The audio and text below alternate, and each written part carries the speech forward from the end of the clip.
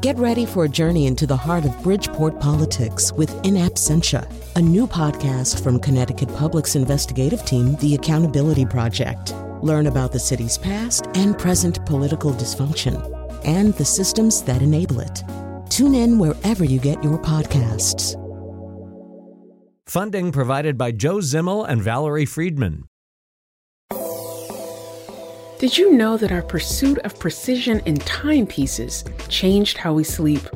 That the invention of the railroad helped to commercialize Christmas, and that a young chemist exposed how Polaroid's cameras were used to create passbooks that tracked Black citizens in apartheid South Africa? This is Disrupted.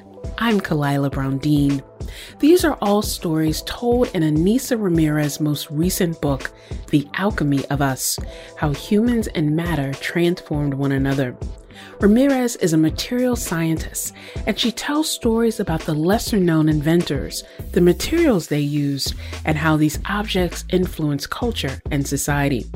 She's also a self-proclaimed science evangelist, so let's start there.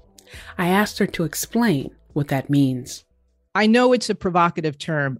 What I'm trying to do is repurpose the word evangelist because there's other definitions, meaning one being someone who's very zealous about sharing good news. And for me, the good news is how important science is and that how everyone can have a seat at the table. So evangelists also say that in sharing the good news, they feel called to do that there's a passion behind what they do.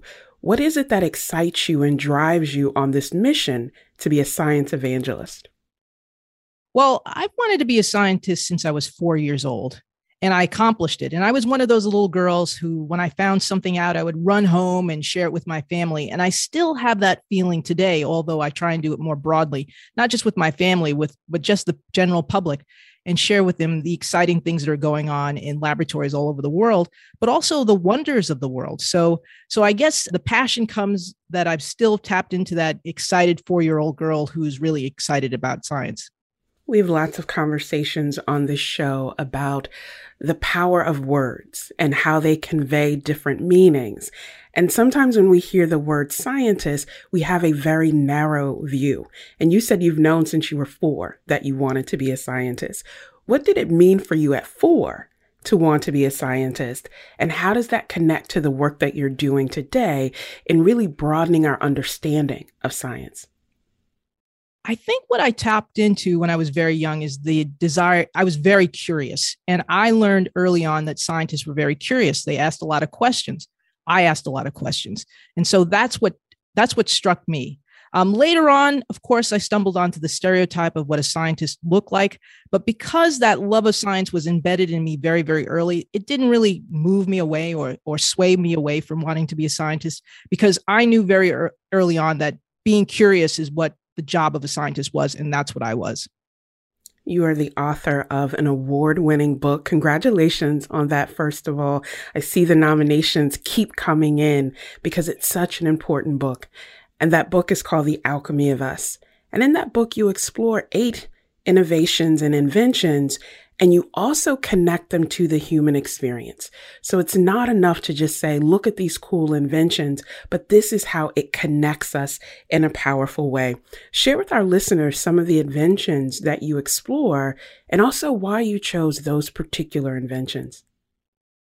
Well, it is 8 inventions. And to be honest, it's stealthily a material science book, which is what I am. I'm a material scientist, and we're interested in stuff. But talking about stuff by itself is not exciting enough. So I talk about what these things made. And so if I were to talk to a material scientist, I would say this book is about quartz, steel, copper, silver films, carbon, magnetic materials, glass, and silicon. And specifically, I'm talking about how they made timepieces, railroads, telegraphic cables, photographic film, light bulb filaments, hard disks, scientific glassware, and also silicon transistors. But I do more than just talk about those materials because I have books like that. And I really think that those books are just kind of preaching to the choir.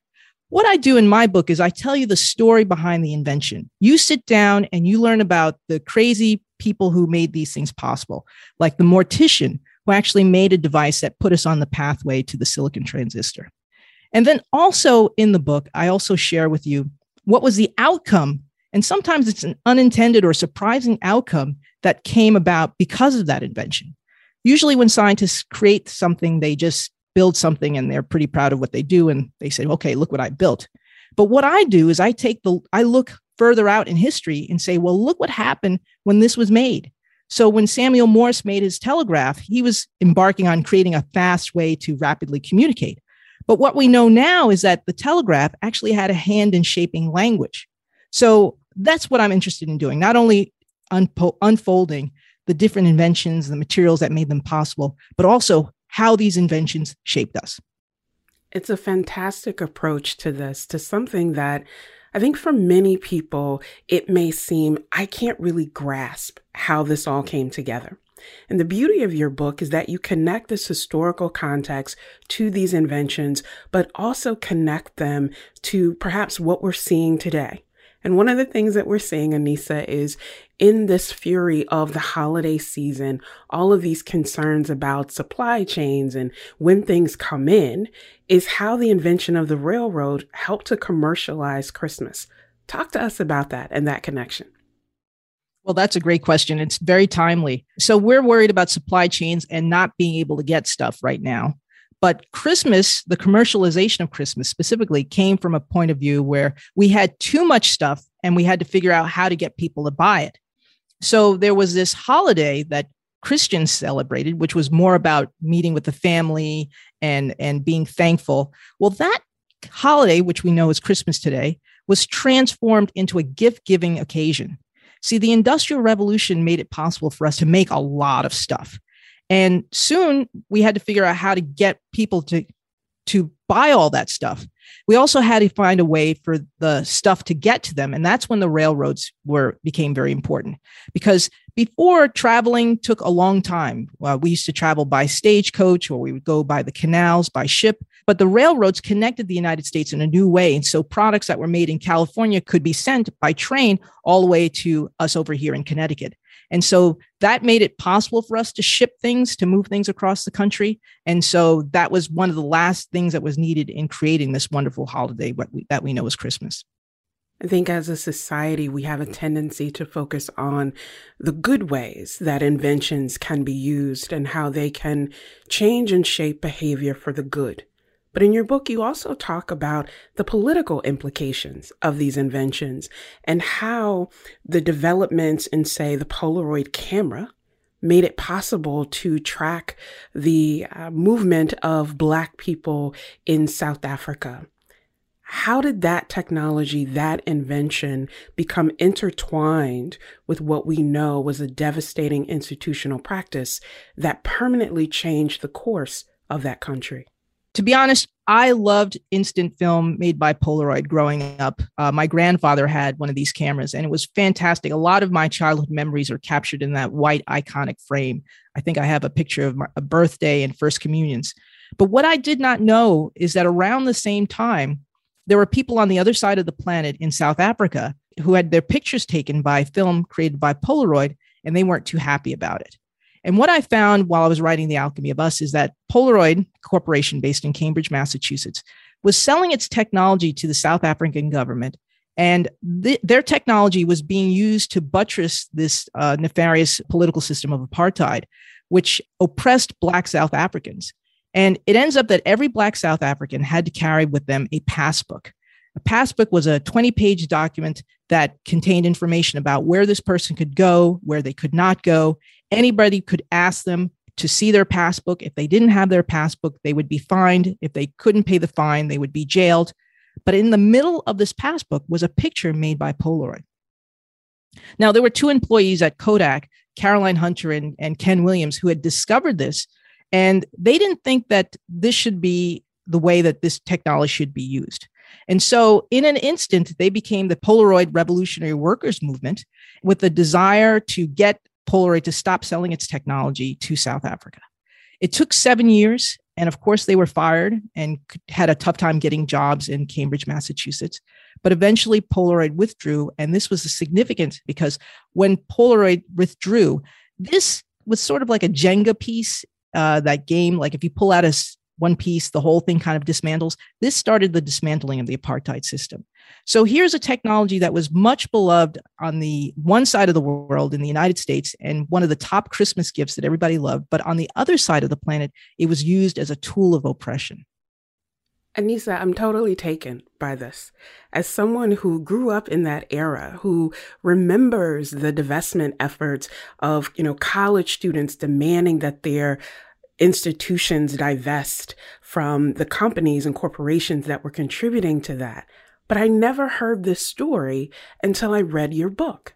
And it also raises this question of ethics, right? Some people want science to be value free, that if we make this invention, this discovery, we can't really control or influence how it's used. But you're showing the power of workers and people within that space to say, no, we have to think about the implications. Do you see spaces where those conversations for inventions and how those inventions may be used or misused by government? Do you see things happening now that we should reflect on that example that you mentioned of the connection to South Africa? Well, I think workers have a lot of power if they organized. And I think we're starting to see that. We've seen with significant search engines like Google, people are starting to push back. With Facebook, we're seeing that people are starting to push back. A couple of whistleblowers are pointing to how ethics is not being attended to in these technologies. There's some legislation that's going through, and some politicians are actually pressing different technologies like Instagram and Facebook and Google about how their technologies are going out into the world. And I'm very pleased that people are reading The Alchemy of Us, and they're starting to see that this is old, and that it's really up to us, that we need to push back and make sure that these technologies serve humanity well. So it's an important discussion. It's very old, but we are seeing it in our modern day too. What would you say is the most amazing discovery that you came across in writing this book and thinking about the story that you would tell in The Alchemy of Us? Well, we hit upon it with the Polaroid story. What I wanted to say is that if you read books written by folks who write about Polaroid, you won't see this story. And so why I felt this story was significant is because there was an attempt to bury it. And it was by spending a lot of time in the archives that I was able to uncover it. I was also able to meet Caroline Hunter, who is a significant character in this chapter. And she pointed me in the key directions to really uncover the story. So bringing Polaroid's history, this nefarious history to the fore was important because, again, it speaks to what's going on today with other newer technologies. But it was such a privilege to write this book because as a scientist, I learned that my own education in science was incomplete. I didn't know about these key characters. In my classes, we never talked about the outcomes of the things that we make. And to be quite honest, we never hit on the history. So you're asking me to figure out what is my favorite. And Polaroid is one of my favorites, but it's really hard because for each chapter, there's something that I learned or there was some adventure that I had in making that story come forward. Like, for example, I had to go out to England to get information about J.J. Thomson, who is the inventor or the discoverer, rather, of the electron. And I have to say that it was very hard to get his story because he was just a hard nut to crack. There was very little written about him. And it was sort of like in the 11th hour when I had about 30 minutes before I had to get a train to get back to London that I found the key thing that was going to make this story sing. So I've got stories like that in the making of the book that made this book possible. Coming up, more from author and science evangelist Dr. Anissa Ramirez on how STEM education may be missing the mark. We should be really focusing on how to create problem solvers, creative problem solvers, and then ultimately figuring out what is the real mission of STEM. This is Disrupted. Stay with us.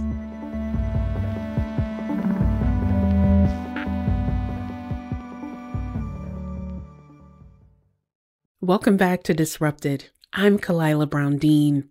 Dr. Gladys Mae West was a mathematician who worked for the U.S. Navy for 42 years.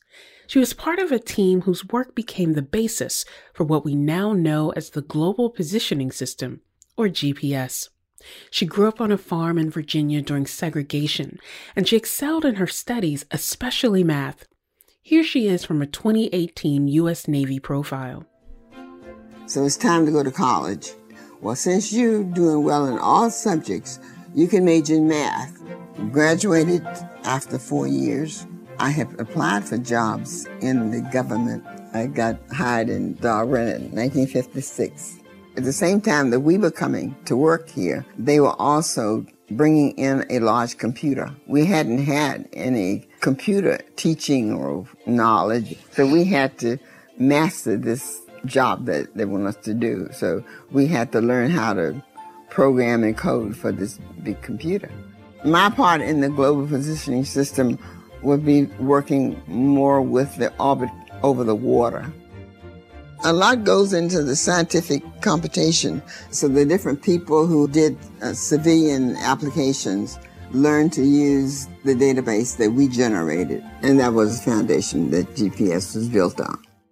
In 2018, Dr. West was inducted into the U.S. Navy Hall of Fame, and she'll be the focus of an upcoming children's book by today's guest, Anissa Ramirez. Ramirez is a material scientist and author of The Alchemy of Us, How Humans and Matter Transformed One Another. Anissa has long focused on educating young people about lesser-known scientific heroes, and her children's books will profile Black inventors like Gladys West and Jim West, the inventor of the microphone. I asked her why it's important for kids to learn these stories. I was inspired a couple of years ago when that movie Hidden Figures came out. I don't know about you, but there was a scene where there was a whole bunch of Black women with clipboards and notebooks and pencils walking down the hallway. And I have to say, I almost cried because I had never seen so many technical women in one space. And this is a narrative. This is a movie. And I said, if that image can impact me, and I am a scientist, what I need to do is I need to see if I can find other hidden figures so that children will see that science is for them too. And so I'm working on children's books right now that are nonfiction picture books about little known Black inventors. One is Jim West, and he's actually making this call possible because he made the microphone. This microphone that you're using, that I'm using, there are 2 billion that come out every year. He created it. Many people don't know about him. He found an unusual material. It's called an electret. It's a strange word. And all it says is it's a material that stores electric charge. And what's great about that is that because of that, it doesn't require a battery to work. So you can make something very, very small. And so that's why his invention is in our cell phones, in my laptop. It's everywhere, in toys. And he did this stuff and he made this invention in the late 50s, early 60s. But most people don't know about him. And so I wrote a children's book about him, and that should be coming out with Candlewick maybe next year. I also am writing a book on Gladys West, and most people don't know about her either, but she gets you where you need to go because she's the Black woman mathematician who's pioneered GPS. And she did this with sophisticated mathematics using computers, and they wouldn't look like computers in our day, but using computers that were less powerful than what we have in our watch. And she was able to do significant things to make it possible for us to know where satellites are going. And once satellites knew where they were going, they would give us a better sense of where we are going because they can talk to our cell phones and guide us on a map with GPS. So those are two. There are a few others as well that I'm working on to make sure that people see that, and not just kids, but parents see that there are a lot of inventions that surround us that were made by people of color. And if we tell these stories, then everyone feels a little bit more connected to the technologies that are around them. Are there any Connecticut inventors that we should know about or that you focus on in these books? Oh, well, one of my favorites is Sarah Boone, and she's actually who put me on the path of this story of bringing out these hidden figures. I'll tell you her story. I was working on The Alchemy of Us. I was working on the chapter about Samuel Morse, who's a local inventor for New Haven. And I was over in the New Haven Free Public Library in their local history section. And I'm looking at the local history section for local inventors, a lot of local stuff. And as I open up the folder, this slip of paper falls out and it says Sarah Boone. And I say, Sarah Boone, what are you doing here, Sarah Boone? See, I knew who Sarah Boone was. She's an African-American woman who in 1892 got a patent for an invention of the ironing board. And I knew about her, but I had no idea that she was from New Haven. And so that put me on the path to learn more about her, where she lived. And so I've been collecting information about her to write her children's book. As you can imagine, a 19th century African-American woman it's hard to get archival material. So this may have to be a little bit more on the historical fiction side. But when I discovered her, I also discovered other hidden figures. So this really put me on the path to produce these children's books. I'm hearing you talk about your work in archives in England, your work in archives here in the US, and in particular in New Haven. And it makes the case in powerful ways, Anissa, about the importance of libraries as spaces of learning, but also as spaces of connection, often in communities who may not have had those connections in other places. How important is it for you in the work that you're doing, the stories that you're telling? How important is it for you to help affirm other communities, but also to lift up those connections of where we are today and the people who made it possible for us to get here? Well, libraries are wonderful places. They're magical places. And my mom would actually say I grew up in a library because I used to go to one after school. But I didn't really care for it. I really wanted to go hang out with my friends, but we had to spend some time in the library as we waited for our mother, my brothers, and I. Now I see that the idea of creating public spaces of libraries is magnificent. I don't know if they give out Nobel Prizes for ideas for that, but they should, because I'm spoiled. I live in New Haven. We have a fantastic library system. It's not just about books. It's about community. It's about learning new trades. It's about getting access to things that you might not have access to if you're not affiliated with a university. And I think we should support libraries because they're a democratic institution. It doesn't matter who you are, you can have access to knowledge, and we should support them. The idea of enhancing access, of curating more spaces where people can have access to education is key. And it's been key to the work that you do in the realm of science education. I've been in Connecticut long enough to remember Science Saturdays that you created to enhance that access for young people to see an entire world of possibility. But what you say, Anissa, that some people may be surprised about is that the way we're currently doing science education is wrong because it doesn't get to the core of what it should be about. And I say that's surprising because we are bombarded with people saying STEM education, and maybe they'll drop an A in and say, let's add a sprinkle of arts to make it STEAM education.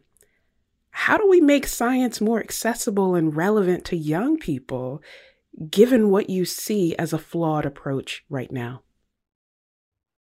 Well, I have to say that this comes from my own evolution because I did have a program in New Haven called Science Saturdays, which was based on what I call the 3Ds: demonstrations, donuts, and dynamic talks.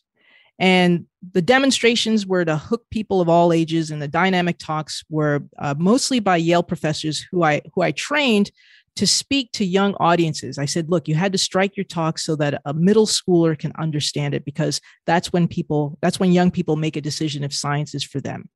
And it was a great program. I loved it. I did it for 7 years. And I often think fondly about that organization, and it still runs in some fashion today. And it came from my own thinking that when we show science, we should break down walls. We should make people have access to scientists. And the demonstrations was part of that thinking about making science exciting, providing the hook. And there are lots of videos out there where people will explode things. I totally get that. But I think we get stuck there. We should do more than just provide the hook. Once we pull people in, we must show them nuance. We must show how science is done. We must show that science is not just the acquisition of facts that you can spit back out. The human head is equal, is 8 pounds. So what? What we need to do is we actually need to give them tools that they're going to need, that the future needs. We need to have imagination, curiosity. We need to have empathy. We need to do much, much more than just hook them and explode things and blow things up. And so I think that's one of the things that's in the informal science area that we need to attack. Now, STEM, science, technology, engineering, and math, was well-intentioned. It was designed to put those different topics together as they actually operate in the real world. But we still have this little bit of infighting when someone has a curriculum. People will ask, well, where's the S? Where's the M? I think that's distracting. Again, we should be really focusing on how to create problem solvers, creative problem solvers. Anything that serves that mission is what we need right now for the 21st century. So I think in a couple of ways that STEM is a little stuck because it's still going through those growing pains from going from where things were siloed to things being together, and then ultimately figuring out what is the real mission of STEM. I see the mission of science and science education really connected to life skills and the kinds of skills that we need to really encourage people to be critical thinkers. And I want to share a quote from your book, Save Our Science: How to Inspire a New Generation of Scientists. And in that book, you say standardized testing teaches skills that are counter to the skills needed for the future, such as curiosity, problem solving, and having a healthy relationship with failure. And then you go on to say scientists fail all the time. We just brand it differently. We call it data. Talk to us about that idea of curiosity, of trying and failing and learning from it, and how we can bring that more in alignment with the way that we educate young people. In that quote, I really wanted to defang failure because children, adults won't try because they're afraid of failing. And so what I like to say is that if you learn something, you haven't failed. Now, I remember when I was a professor back at Yale, I would have top students who wouldn't try something because they were worried about how it would be perceived or that they would fail. In fact, I found that students that were really good at test taking didn't have the skills that I needed for them to work in the laboratory. And so there's this disconnect. If we are making people really good at taking tests, they're afraid to fail. And that's what we need more of. We need people who can pull themselves up, look at things and say, okay, this is what I learned. This has nothing to do with me as a person. This is just an opportunity for me to learn about something. It's just data. But unfortunately, we are in a time where schools are very much beholden to test taking. There's a lot of things that are linked towards that: funding, raises, resources, and so we teach to the test. So I'm asking people to take an opportunity to explore that failure is actually your friend, and because you're going to need it in the future. Things are not going to work out, and you can't take it personally. You have to realize that this is actually a lesson in disguise. And so that's one of the things that I try and pull out, that STEM has one of these hidden virtues embedded in it, but unfortunately we can't tap into it because we're really kind of beholden to making sure that people perform well on tests. That's author and science evangelist Anissa Ramirez. When we return, science is in a pickle right now because we have to figure out how to make people understand how important it is. And I'm proposing that stories are the way to do it. This is Disrupted. Stay with us.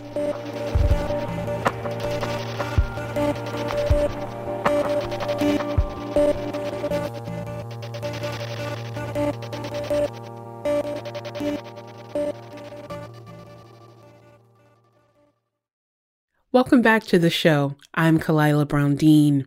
Today on Disrupted, we're talking with science evangelist and author Anissa Ramirez. Her most recent book is The Alchemy of Us: How Humans and Matter Transformed One Another. In the midst of the politicization of science around issues like climate change and the global COVID pandemic, I wanted us to focus on this current moment. We are in a new phase of the COVID pandemic, and we've seen over the last 18, 19 months the power of disinformation and how when we don't trust science, it can have literally deadly consequences for people when their sort of own information or own research or lack of critical thinking can then shape policy and behavior. Do you think that the scientific community has a role to play here, or perhaps even an obligation to address how we reach people so that that critical thinking, that exploration can help us make better choices? Absolutely. And this is probably one of the hardest challenges that science will have. There are big questions: how to solve major diseases, but how to push in a anti-science world. And it's going to require new tools. We can't push by providing more data. People are anti-science. Data does not work. Or when I say data, I mean numbers and statistics. That doesn't work. But what I find to be very interesting and as a useful tool is to use better stories. And that's the reason why I wrote The Alchemy of Us the way I did. I could have just showed a lot of graphs and statistics and some pictures and things like that. But what I did is I wanted you to just learn along the way with an inventor. I wanted you to learn a little bit about he or she and how they lived in the world and see what they stumbled on and see their failings. In fact, I like to focus on a lot of the failings of many of the inventors because I wanted to make them very human. And then when we make them human, we're on the journey along with them, we're able to see how they failed and how they succeeded. And then people who are reading will see themselves as being able to fail and succeed, that this is the way that we go about doing science. But when we flash data and a graph right away, as the first way to introduce a concept to someone, we're going to push people away. So science is in a pickle right now because we have to figure out how to make people understand how important it is. And I'm proposing that stories are the way to do it. This connects back to your role as an evangelist, because the role of an evangelist is to not just speak to the choir, but to actually increase the tent, to bring more people into the conversation. But Anissa, there's also a risk. And I'm thinking here of scientists who speak out against climate threats or other injustices related to things that we know from what's happening in science. And they're often dismissed as being partisan or being political hacks or getting away from, again, the quote unquote value-free aspect of science. How do we navigate that terrain in this very divisive, hyper-partisan climate in the US, but also, as you said, the need for scientists to communicate differently and more effectively? If I had the answer to that, I don't know what I would do, but I think life would be easier. I think everyone has a small axe and it's a big tree, and everyone should just chop as much as they can, as well as they can with what they have. And yes, it's partisan and it's political and people will push back. Essentially what it is that scientists are saying things that are uncomfortable and people don't want to be uncomfortable. We're saying we have to change the way that we live. People don't want to change the way that they live because they like the way that they live. And they don't like change. So yeah, we just have to keep changing and saying and pushing as much as we can where we are as often as we can. And that's the only way that we're going to be able to make some change. Because if we stop, we can be certain what the answer is. So is it hard? Yes. Does it make you unpopular? Yes. Is it important? Yes. Must you continue to do it? Yes. Just use your small axe and keep chopping at that tree. You are currently chopping at the tree that is known, the publishing industry. And as we think about the stories that need to be told, the connections that need to be made, there's this gatekeeping function in the publishing industry that makes it more difficult to not just tell those diverse, inclusive stories, but to also focus on who is telling the stories and who has access to do it. Why take on that in the publishing industry in relation to the work that you're doing? And what are you finding in that space? Well, that's a good question. I don't frame it that way. I frame it that I like to do certain things. And every time I try a new thing, I find out that I'm the only one in the room again. So here I am, a person who's a scientist, a woman of color. And I'm like, why is it that I choose these things where there's very few people who look like me? And it's because I love science. And then I made a shift where I wanted to be able to share science with other people. So I went into publishing, and there's just not that many people who look like me either. It's not that I choose it that way. It's just that that's what I want to do. And it's for the reasons that we just discussed. I think people should know science, and I'm trying to figure out other ways, other venues, vehicles to get science to them. And I know publishing is a great way to do that. So yes, I'm in the publishing world. And according to the most recent report that I saw from Lee and Low, on the editorial side, it's 85% white. And so that means that the stories that you may have may not find a home because it's really a very subjective industry. It really depends on if the editor likes it and if they get it, before they can, so they can advocate it so that it can go out into the world. So there are a lot of barriers. But again, as we just mentioned a moment ago, you've just got to use your small axe. And right now is a good time actually for people of color, given a lot of upheaval and unrest. People are actually doing a little bit more self-analysis and looking at their own amount of diversity. So they're more willing to explore when an author doesn't necessarily look like them. And so in this window, I'm going to produce and publish as much as I can. But yeah, each one of these industries that's important to us, important to me specifically, of science and of publishing, really lacks representation. But in order to change that, I have to keep fighting. Well, we're glad that you're fighting, because it also opens up possibilities, particularly for kids and young people, to be exposed to different stories. And too often, Anissa, I think that even when people mean well, especially because of this broader social upheaval that has many people doing this reflection of where they are, even when they mean well, sometimes there's a harm in the kinds of stories, not that the stories that are told, but the variety of those stories. And so when most of the stories that are told are about pain and about trauma and about suffering, it doesn't necessarily affirm the fullness of community. Do you see your role in terms of the work that you're doing to publish in these spaces, particularly around kids' books, as also countering that singular narrative or that monolithic view of communities that often are underrepresented there? I certainly do. And I agree that a lot of books, especially books written by Black authors or that are published by Black authors, tend to focus on trauma.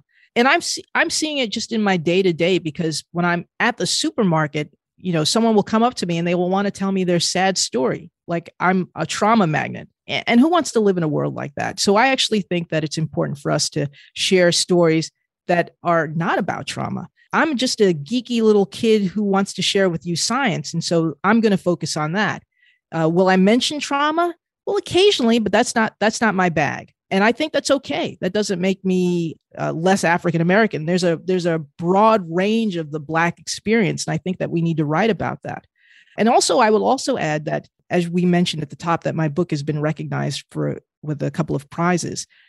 I'm not resting on my laurels. I'm using that as a case to publishers. It's like, look what you can do if you open up the doors and allow more African Americans, people of color, to write books. This is what you're missing if you don't do this. You'll have other books that succeed like this. It's work. There's work of being the author, of writing these things. It's of being committed to what you want to write about, even though it may not be the topic du jour. You focus on the thing that is important to you. And for me, that's science and making science fun. And you make sure that you keep the door open so that the generation before you, after you rather, has an easier time. You talk about this calling that you have, the work that you're doing, the commitment that you have to do it. And what comes through all of that, Anissa, is this focus, this dual focus on joy and possibility. And in how, in telling these stories, the fullness of those stories, it also communicates the tremendous joy that many people experience, whether it's through exploration, invention, or the connection. And so we always like to think about that theme here on Disrupted. So I have to ask you, Anissa, what brings you joy? Oh, what brings me joy? Oh, I just love learning. And I love, what brings me joy is when I find something and I share it with someone and they give me this look that is awe, a moment of awe. I live for that moment. And so I look for ways to generate more of that, to do a better job of generating that experience. So what gives me joy is that it's just a way of connecting. And the way that I connect is to do that through the vehicle of science. Dr. Anissa Ramirez is a science evangelist and author of The Alchemy of Us, How Humans and Matter Transformed One Another. Thank you, Anissa. Oh, thank you. Disrupted is produced by James Scoble-Wolf, Shekinah Collier, and Katie Tolarski. I'm Kalila Brown-Dean. Thanks for listening, and we'll be back next week.